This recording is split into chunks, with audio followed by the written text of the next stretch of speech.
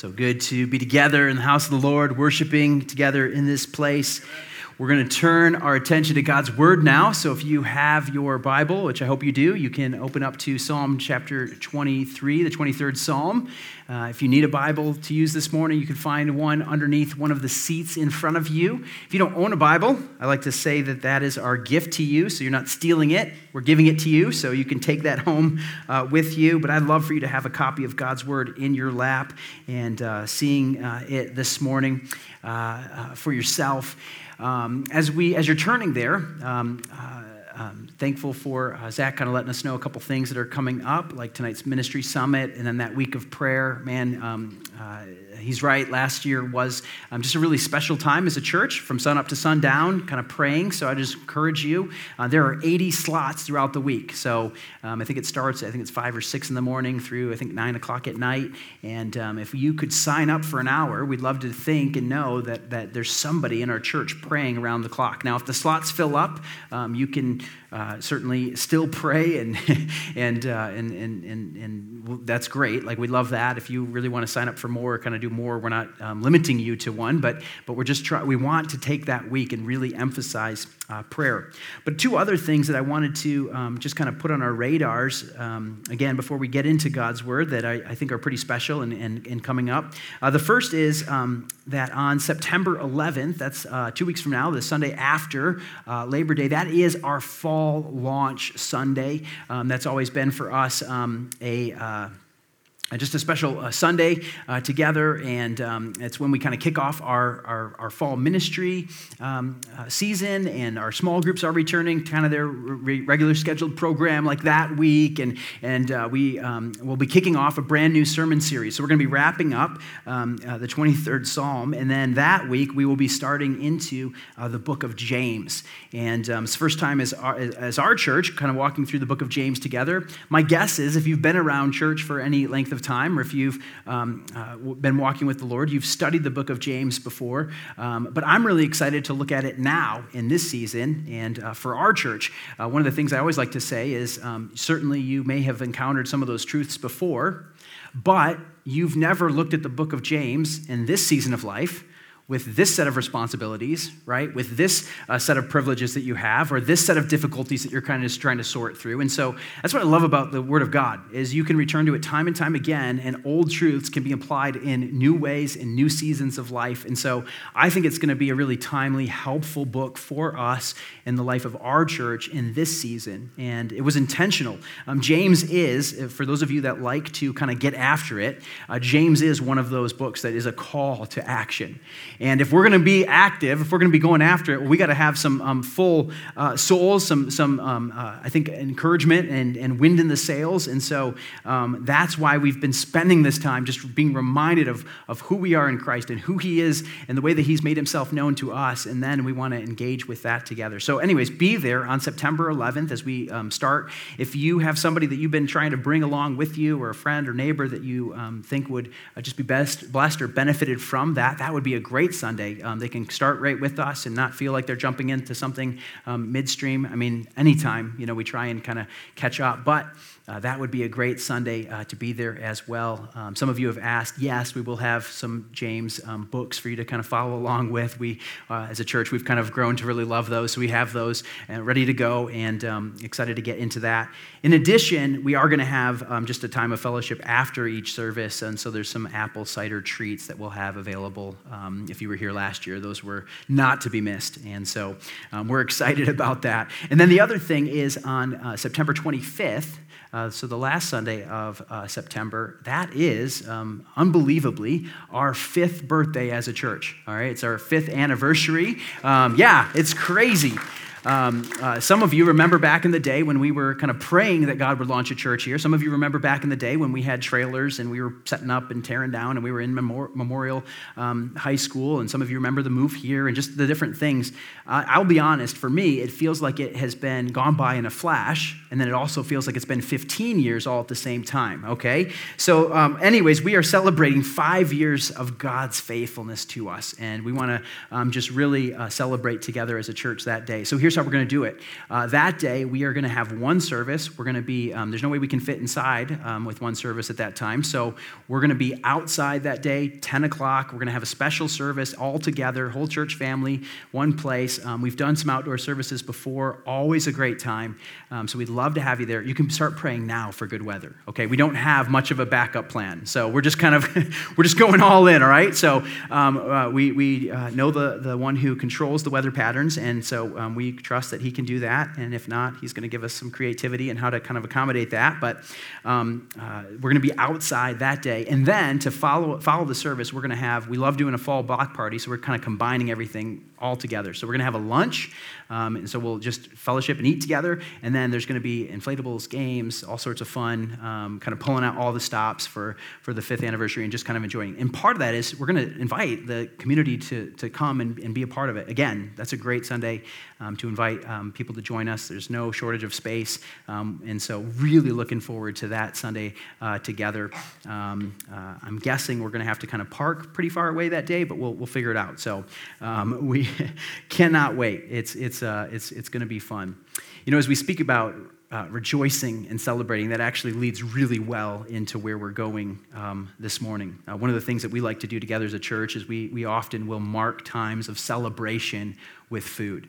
So as we kind of look at Psalm 23 this morning, this is kind of the picture that we have, is this celebration through feasting. And I would say it's not just something that we as a church do, that's something that we as people do.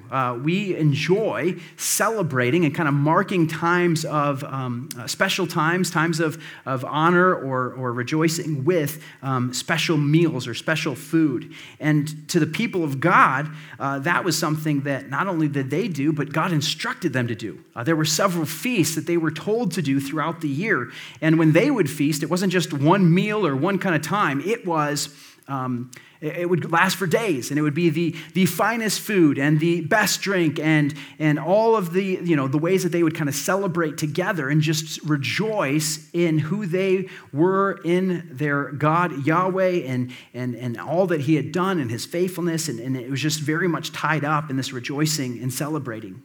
I don't know how it is in your house, but growing up, that was certainly what we would do. We would celebrate with food.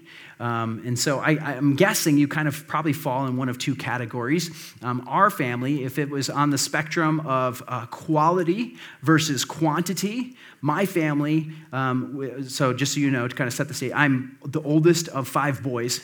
So I have 4 brothers, and then I have 1 sister, okay? So with 5 brothers, if it was quality versus quantity, we were all about the quality camp, or quantity camp. All right, the more the better, okay? So I would sacrifice a little bit of quality for the quantity. And so all you could eat buffets, that kind of thing, that was like our jam. We were all in on that. We would go, and it became like a competition, like how much could we do? And so anytime there's something special, it was all about the food, how we celebrating, holidays, birthdays, we would just make up reasons to sort of celebrate together. Well, then I met Bree, and we got married, and, as our kind of families and this kind of tradition started to blend together, started celebrating and hanging out with her family, I realized that they, too, enjoyed food. But the thing that was great about them is I learned that you don't have to choose between quality and quantity.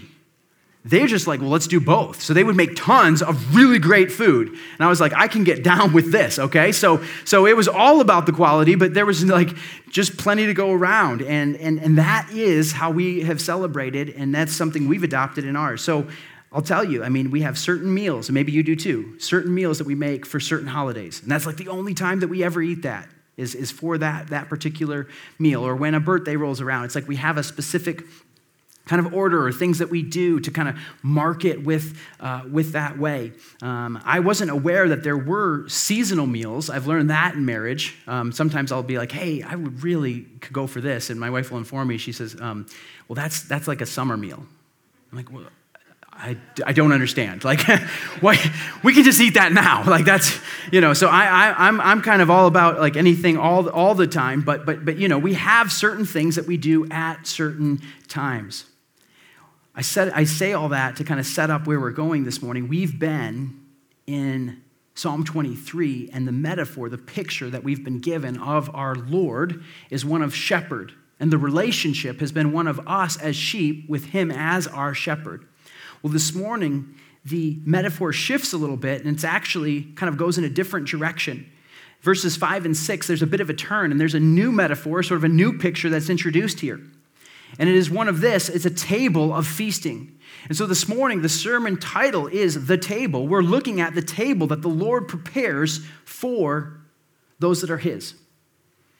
And there is this picture of feasting and celebration that we're going to see here in the scripture this morning. And it is this, if there's one kind of thing that we're going to see is around this feast and this table, it's kind of unpacking, what does this mean for us? Like, why did it have to shift with this? And I would just set it up and sort of say this, that I think it's a good question to ask, like, why are we leaving the sheep metaphor and now we're talking about a table? I would say it's because the picture of God as our shepherd can only go so far in our understanding of God. There's a different dimension to his care for us. There's another layer to his character and his relationship with us that needs to be fleshed out in a different way. And so for us, we're going to see it is this picture of host. In preparing this table and this feast, as we've done each week in this series, I want to read through the psalm in its entirety. It's only 6 verses. You can follow along. We'll put it on the screen. It says this, "The Lord is my shepherd. I shall not want. He makes me to lie down in green pastures. He leads me beside still waters. He restores my soul. He leads me in paths of righteousness for his name's sake. Even though I walk through the valley of the shadow of death, I will fear no evil. For you are with me, your rod and your staff, they comfort me." In the verse we're looking at this morning, "You prepare a table before me in the presence of my enemies. You anoint my head with oil, my cup overflows. Surely goodness and mercy shall follow me all the days of my life, and I shall dwell in the house of the Lord forever." We're going to unpack what this table means for us this morning.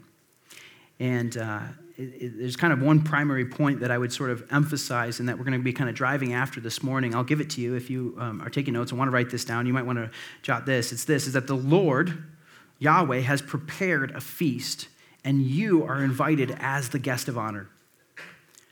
There's a feast of celebration and rejoicing, of relationship that has been prepared by God, and he's invited you as an honored guest. This picture is going to help us as we add this to what we've already seen with God as shepherd. This picture of God as the host of this feast is going to help us understand more about the character of God, some things that we need to remember and understand and apply to our understanding of who God is. That's where we're going this morning. Let me just pray that God would teach us as we walk through and unpack this together. God, we thank you for your word. We thank you for the revelation that you have given us about yourself. God, you've given us this passage among others that we might understand and know you better. God, that we might relate to you more fully. And God, understand, Lord, what you are doing in the days of our life. And God, where you're taking us and where you're guiding us. And so, God, I pray that this morning would be like the others, that we would see more of who you are. God, give us a greater understanding, a greater depth of your character. Lord, I ask that you would use your word, that your spirit would press into us, God, the truth that you would have for us this morning, the word that we need to hear from you. We ask this in the name of your Son, Jesus Christ. Amen. Amen. So this picture of table is what we're looking at this morning. We're camping right there on verse 5. We said we're not walking quickly through it or driving by. We are kind of living in this passage for these weeks. So verse 5, we see this table, kind of 4 things that I think this table shows for us. The first is this. The table displays abundance. It's a display of abundance. It's the picture that we have is a spread for feasting. So let's look at this together. Where do we see this abundance? Verse 5, it says, "You prepare a table before me." So it would be a mistake for us to, as we kind of picture this table, let's get a picture of the table in our minds. Do you have one? Can you picture sort of the table that you have? If this is what you're picturing in your mind right now, you're kind of missing the emphasis of the text. Some of you, you're like, that looks fantastic. I would go for that cappuccino. I'm down with croissants. Like, that's all I kind of need. Maybe that was your breakfast this morning. But this is not the picture of the table that is being communicated in the text. So just so we're kind of on the same page, I would submit that what he's talking about, what David is saying here, is more like this second picture here. This is more of the picture of the table that we're talking about. And some of you guys that are in the kind of same camp as me and enjoy food are like, amen, all right? That's what I'm talking about. That's the table of the Lord. And so the picture of what we're kind of getting after here is one of abundance. It's this idea of abundance. Where do we get this understanding from this verse? Well, first, we look at the very word table. Table was often used as a sort of symbol or representative for what was placed on the table. So obviously, it's not just about the table, it's about the food and what fills it. And coming from a culture of banquets and feasting and the celebratory seasons, that is kind of the understanding. David is speaking into this culture, and so that would have been the understood metaphor here is one of abundance, of overflowing. You certainly get that when you kind of look at the bookend of the verse. When you look down, scan your eyes to the last part of the verse where it says, my cup overflows, all right? So the best way I would say to this is my family has loved the opening of the Verona Costco. We are big fans, family of 7, so Costco is like kind of where we just do our regular shopping. And, so that is, it was really awkward when everything kind of shut down and they were really limiting what we had to get. And we're like, we're not hoarding or stocking up. We're just like buying groceries for the week. Like this is how it goes in our house. And so I thought a house of boys could eat. Man, my house of girls is all about it. But when we go to Costco, if you want to hang out with us, you can probably find us at Costco. And, if you've ever had some of those samples, it's like, man, that's not enough. And that's the whole point, right? They're not meant to. We call it little Costco tapas is kind of what we do. We go around and just kind of try and take as many as we can get. But you get that little sample, that little cup or whatever it is, and you're like, I need more of that, right? This is not the Lord's table. It says, my cup overflows. And so it is a chalice. It is overflowing with the drink that God is providing. And so this is the picture of abundance. So the word itself, table, the picture of the cup overflowing, that, and then when we combine it with some of the other passages that we see throughout Scripture, one that we've gone to many times through this series, John 10, 10 and 11, it says this, the thief comes only to steal, kill, and destroy. I came that they may have life and have it what? Abundantly. Abundantly. That's an important word. Jesus said, I have come that they may have life and have it abundantly. And so he's bringing the abundant life. He says, I am the good shepherd. The good shepherd lays down his life for the sheep. And so when Jesus is providing, it's out of abundance, and this abundant life in that. I would also add to that, and one of my favorite verses, Ephesians 1, 7 and 8, which says, in him we have the redemption through his blood, the forgiveness of our trespasses, according to the riches of his grace, which he, love this word, lavished upon us in all wisdom and insight. So if you kind of bring all of this together and you look at the table, it is this picture of lavishing which is happening, all right? And this is a good spot for us to begin and kind of understand. When the Lord sets a table, when he's preparing a table, it's not just the bare like kind of essentials that he's giving us. All right, it's not just a couple pieces of bread. They're going to hold you over to the next meal. It's not just like a granola bar that he kind of happened to pull out of the cupboard. Like this is with intentionality. This is with special kind of favor being given. There's an abundance here that he is preparing. This is so important that we understand the way that our God blesses and works. He's talking about life and life abundantly. How quickly we take this to the physical expression, we think that then means that that's about physical stuff or health and physical enjoyment or things like that. He's talking about something so much more than that. It can include that, but it is not limited to that. It is more about all of his blessings spiritually, emotionally, eternally, relationally. And so he is pulling out all of the stops. I want you to think for a second, kind of keeping in this theme of celebration. In your home, what are the times that you celebrate? What are the times that you feast? Do you feast? Hopefully you feast.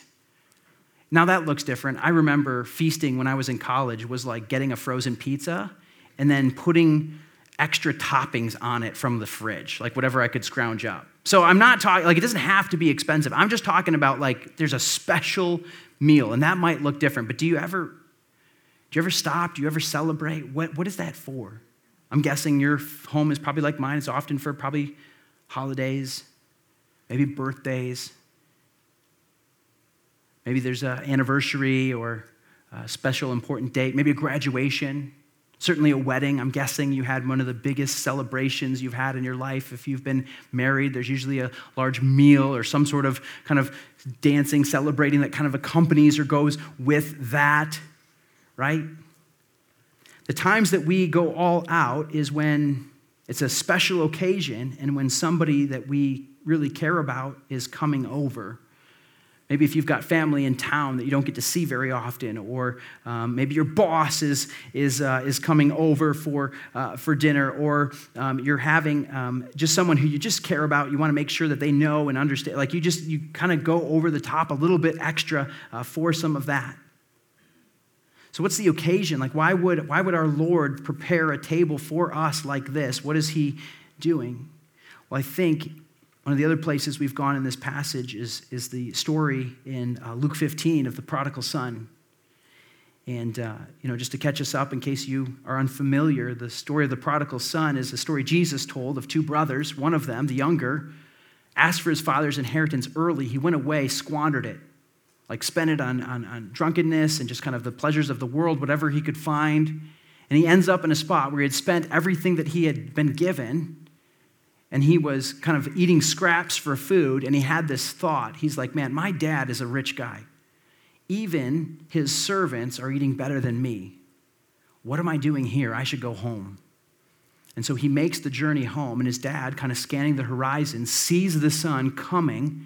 What does he do? He stops, he runs to him, he embraces him. It says he takes his ring and puts it on and puts his cloak on him, and he declares, he's like, my son who was lost is now home. And he's like, kill the fattened calf, like break out the finest drink, like gather everyone together. We are in this place. We are going to celebrate tonight. And it says that the rejoicing, the celebration, the dancing could be heard in the fields. We know this because the older brother was like, what is that? I didn't know there was a party tonight. What's going on? He's like, your younger brother has come home. Your dad's throwing a party. See, what a picture.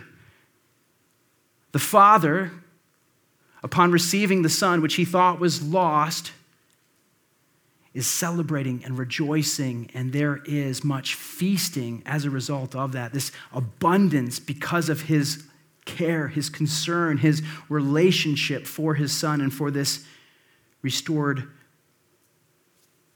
position, this togetherness that we see.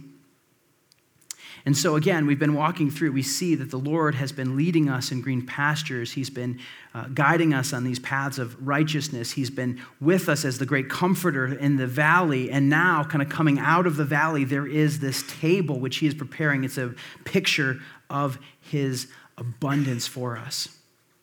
I just want to kind of pause and ask you this. Is that how you picture God's working and blessing in your life? Do you see it as coming from a place of abundance, or does it feel at times like it's meager and he's kind of stringing you along? Now, I'm not saying that every season, every period of time is a time of rejoicing or a time of feasting, right? But there are seasons, there are times when we can enjoy the good things that God has given us. We're going to unpack more what that means. I'm not talking about physical things here. I'm talking about the intangible things which the Lord offers us. One of the other things that I'd love for us to see is that if some of you, you're in the place that we just looked at last week, you're in the valley, and you're like, when does this valley end? The hope that Psalm 23 gives us is there are seasons of valley, but it's not all valley. Sometimes there's seasons of feasting in the table. right? So God is guiding and he's working in all of that. And so here you have coming out of the table, he's preparing this place of abundance for those that are his sheep, his flock, his sons, his daughters. This is the picture that we have. So kind of continuing and unpacking, understanding what the table displays for us. Here's the second thing. The table displays God's protection. Phrased another way, I would say it's a reminder of God's security. Right? We just saw God's security last week. It says, you are with me, your rod and your staff, they comfort me. He's using that to both defend and to guide us as the great comforter. But notice what he says here in this passage. He says, you prepare a table before me in the presence of my enemies. Now, I got to be honest, growing up as a kid, I love thinking about the way that I remember these verses as a kid. I don't know if you have that too, but I've been following the Lord for a long time, studying the scriptures for a long time, and so I have these memories of reading some of this stuff and thinking about it. And the way that I saw this when I was a kid was, it seemed like it was kind of boastful or almost kind of like gloating, almost like God, and he's preparing this table, and then all these enemies are around. He's like, nah, look what we, kind of like that sort of idea. And I was like, it always conflicted. I was kind of felt conflicted as a child because I'm like, that seems the opposite. My mom told me not to do that, right? And it seems like, is God kind of doing that here? What's he going after? What's happening? I can encourage you with, that's not the idea, okay? It's not the na, look at this. Rather, it's in the presence of his enemies to show us a couple of things about God. The first and kind of most important is his protection, his security over us. You see, the enemies in this passage represent a couple of things. They represent both the adversities that life throws at us, so not physical people, not things, but rather situations or challenges or whatever it might be. I think that's included in that understanding of enemies. But it does also actually include actual enemies. So the enemies, we might have enemies. There might be some people that are sort of just out for us, right? Some people that are seeking to kind of harm us or hurt us or take us down. There is the enemy, the spiritual enemy that has his army, and so we have certainly spiritual enemies in this as well. All of that is included, and what this passage is saying is that their presence, the presence of enemies, does not overthrow the plans and purposes of God. How encouraging is that? Because there are enemies, they are not against or not able to overcome what our God is seeking to do. Said another way, that the enemies of God are powerless to prevent the enjoyment of God's gracious, generous hospitality by his chosen ones. Because there are enemies, it does not mean that God cannot bless. And I just want us to be encouraged by this truth this morning, because I think some of us think that everything has to be cleared out, right? All the adversities, all the enemies, everybody has to be kind of cleared out for God to be blessed. And he's like, no, I can do it right in the midst of this. I can prepare a table for you. There can be refreshment and relationship and blessing and nourishment in the midst of the enemies. They are not stronger than me, is what this passage is saying. God is declaring that he is able to do it. And furthermore, the other thing that is so powerful about this is he is, even before your enemies, showing his love and vindication for you. The table prepared in the presence of enemies is declaring to all who would look on, he is mine. She is mine. That is what God is saying. And let's then apply this then to the heart of God. God is not about look on the outside looking in. What is God about? God's about inviting into it. And so I think the hope is, or sort of one of the applications would be that as God takes care of his own, as there is nourishment, as there is blessing, that those looking on would say, what is it about her? How is she able to navigate this season of life? I don't get her. I don't know if I even like her, but man, I kind of want what she has. Right? That's kind of the sense that's going on. God is showing his care and concern for his own, that all would be able to see. Specifically, David knew this in a real way, right? He was being pursued by actual physical enemies seeking his life. And yet, what did God do? God showed him time and time again his favor, his blessing, his protection. This is coming out of very real parts of David's life. I mean, he remembers times when his life was being sought, and yet in the midst of that, he was able to meet with God, and God gave him exactly what he needed. And so the table for us is a display of God's protection over our life. God is protecting you. Again, the thief comes to steal, kill, and destroy. The thief comes to steal all that God has given. He comes to kill all who would seek after the Lord, and he comes to destroy anything that would point to the goodness and graciousness of God. But Jesus said, I came that they might have life and have it abundantly. And so his protection, even in the midst of the thief's attack, an active work against the work of the Lord, God is actively working and preparing the table right there in the presence of the enemies. The passage continues. He says, you anoint my head with oil. What does that mean?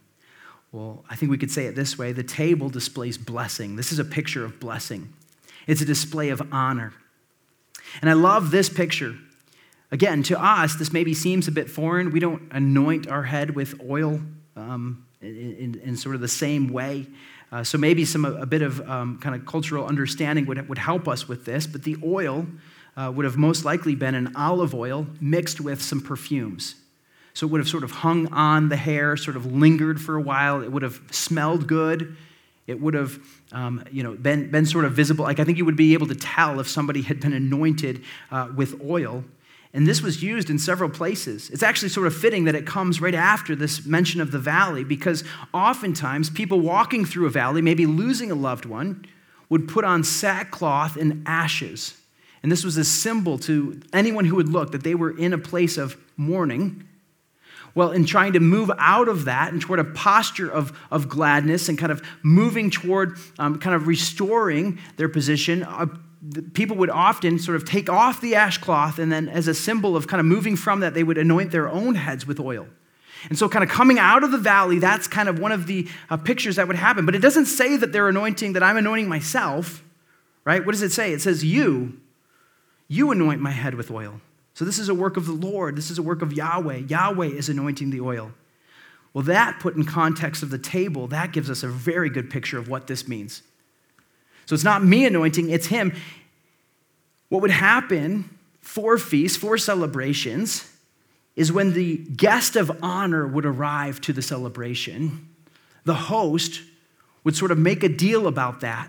And the host would honor the guest of honor by pouring and anointing oil over that guest's head. So what does this mean for us? What it's saying is God is putting us, he's putting you in the place of honor at this feast, at this celebration. And he is saying, you are my guest of honor.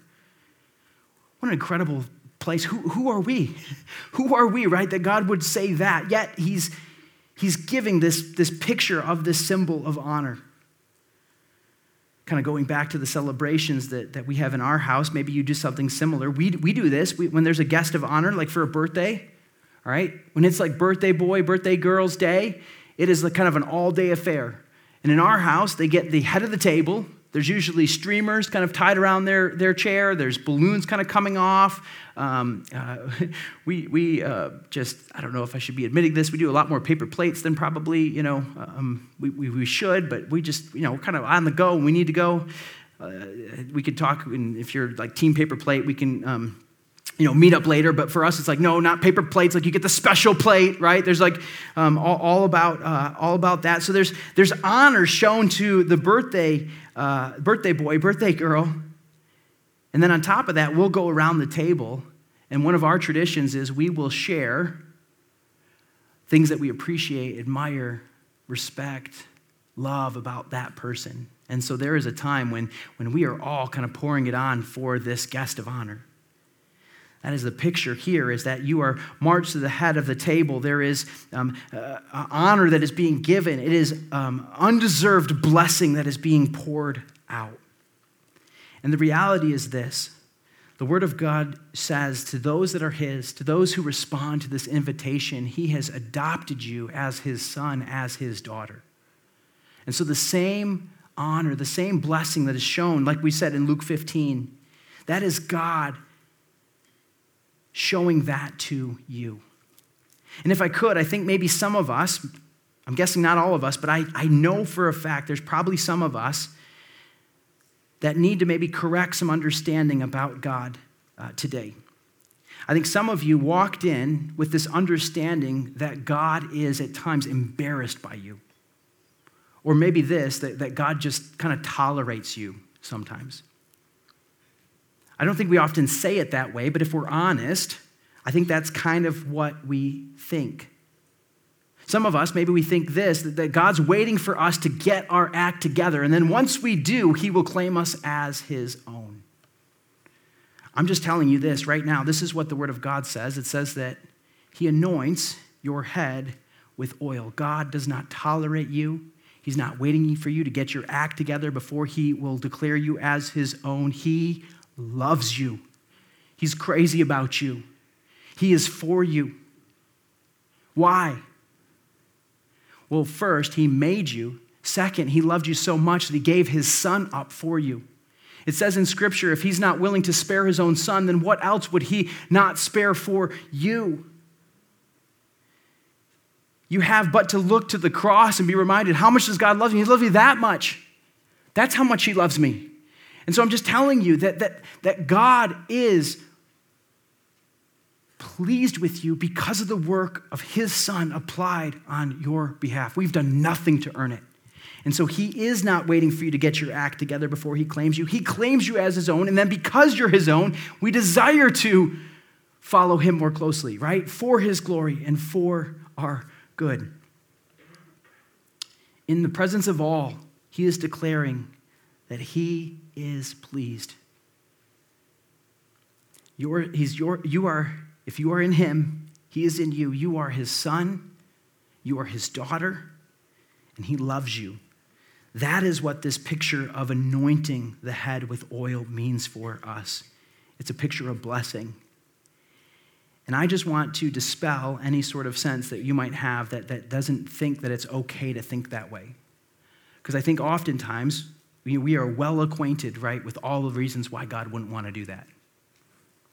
Right? You know your sin better than anyone else. You know all the things that would discredit you before God. But again, the hope of the gospel is this, that in our sin, he was faithful to us. It is his perfect keeping of the law that was applied to us, counted as our righteousness. His blood forgives our sin. We've done nothing to earn it. Nothing to earn it. And yet he is blessing. Remember this. You're his child. And he is at work.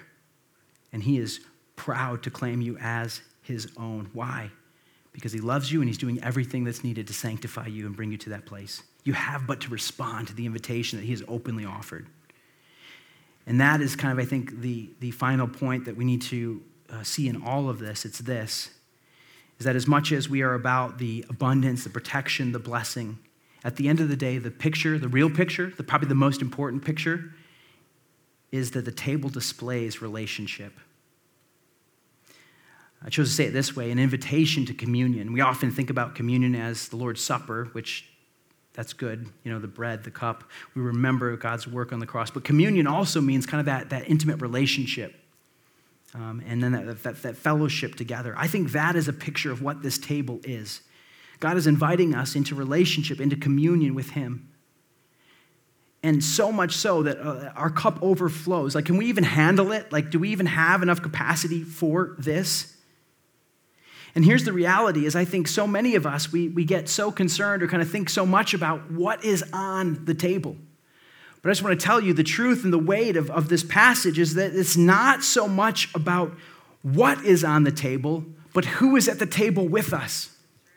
It's not just this table that's sort of sitting out there, but God is joining us at the table. There is a communion and a relationship and a fellowship, an intimacy that has happened. I mean, who do you invite to your table?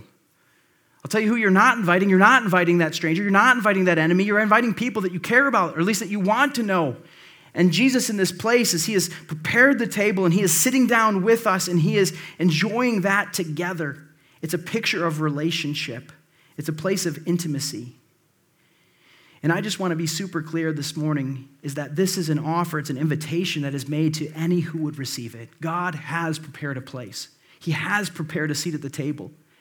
And he's asked all of us, do you want to sit at this table? Do you want to receive the blessing of the relationship with me? It's not about the spread that's on it. It's about who's at it. And he is inviting us into a life-giving, leading, blessing, loving, caring, protecting relationship with himself. And I'm just going to tell you right now that that is not the message that we are hearing. That's not the message that we are naturally inclined to receive. But the truth is that God made a way for this through his son, Jesus Christ. We've sung about it already, right? We need to think often about this. That is why we are able to declare, as we've already declared in this service, that it is well with my soul, because God is in relationship with us, and he is present, and he is working. He cares for us. And so that's kind of where we're at with this. If I could just kind of land it here, is that I think the biggest application that we can walk out of the room with this morning is maybe just a refreshed understanding of God's abundant relational love for each of us. For us this week to kind of remember that and to take the time to sit with our Maker and Redeemer, to enjoy who he is and the way that he's at work in us, to look for the ways that he is preparing this table and present in the situations that we are encountering. This is the God, the host, that's invited us to this celebration. Let's respond with that together. Let's pray.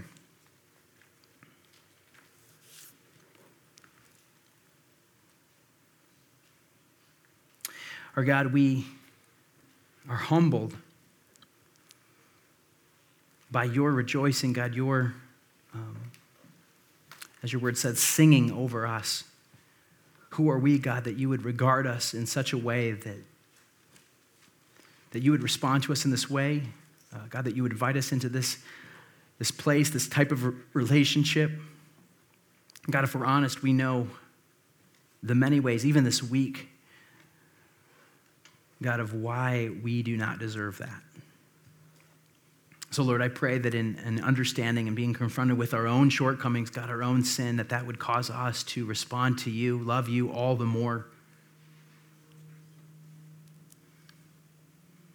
God, because the more that we wrestle with that, we recognize that we don't deserve it. God, but you did it anyways.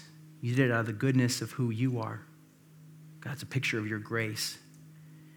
And so, Lord, help us to see and recognize the way that you are nourishing, God, that you are inviting us to the table. Help us to have this picture as well, not just as shepherd guiding us as dumb sheep, but, Lord, as host, inviting us to sit with you, to be with you, as your son, as your daughter.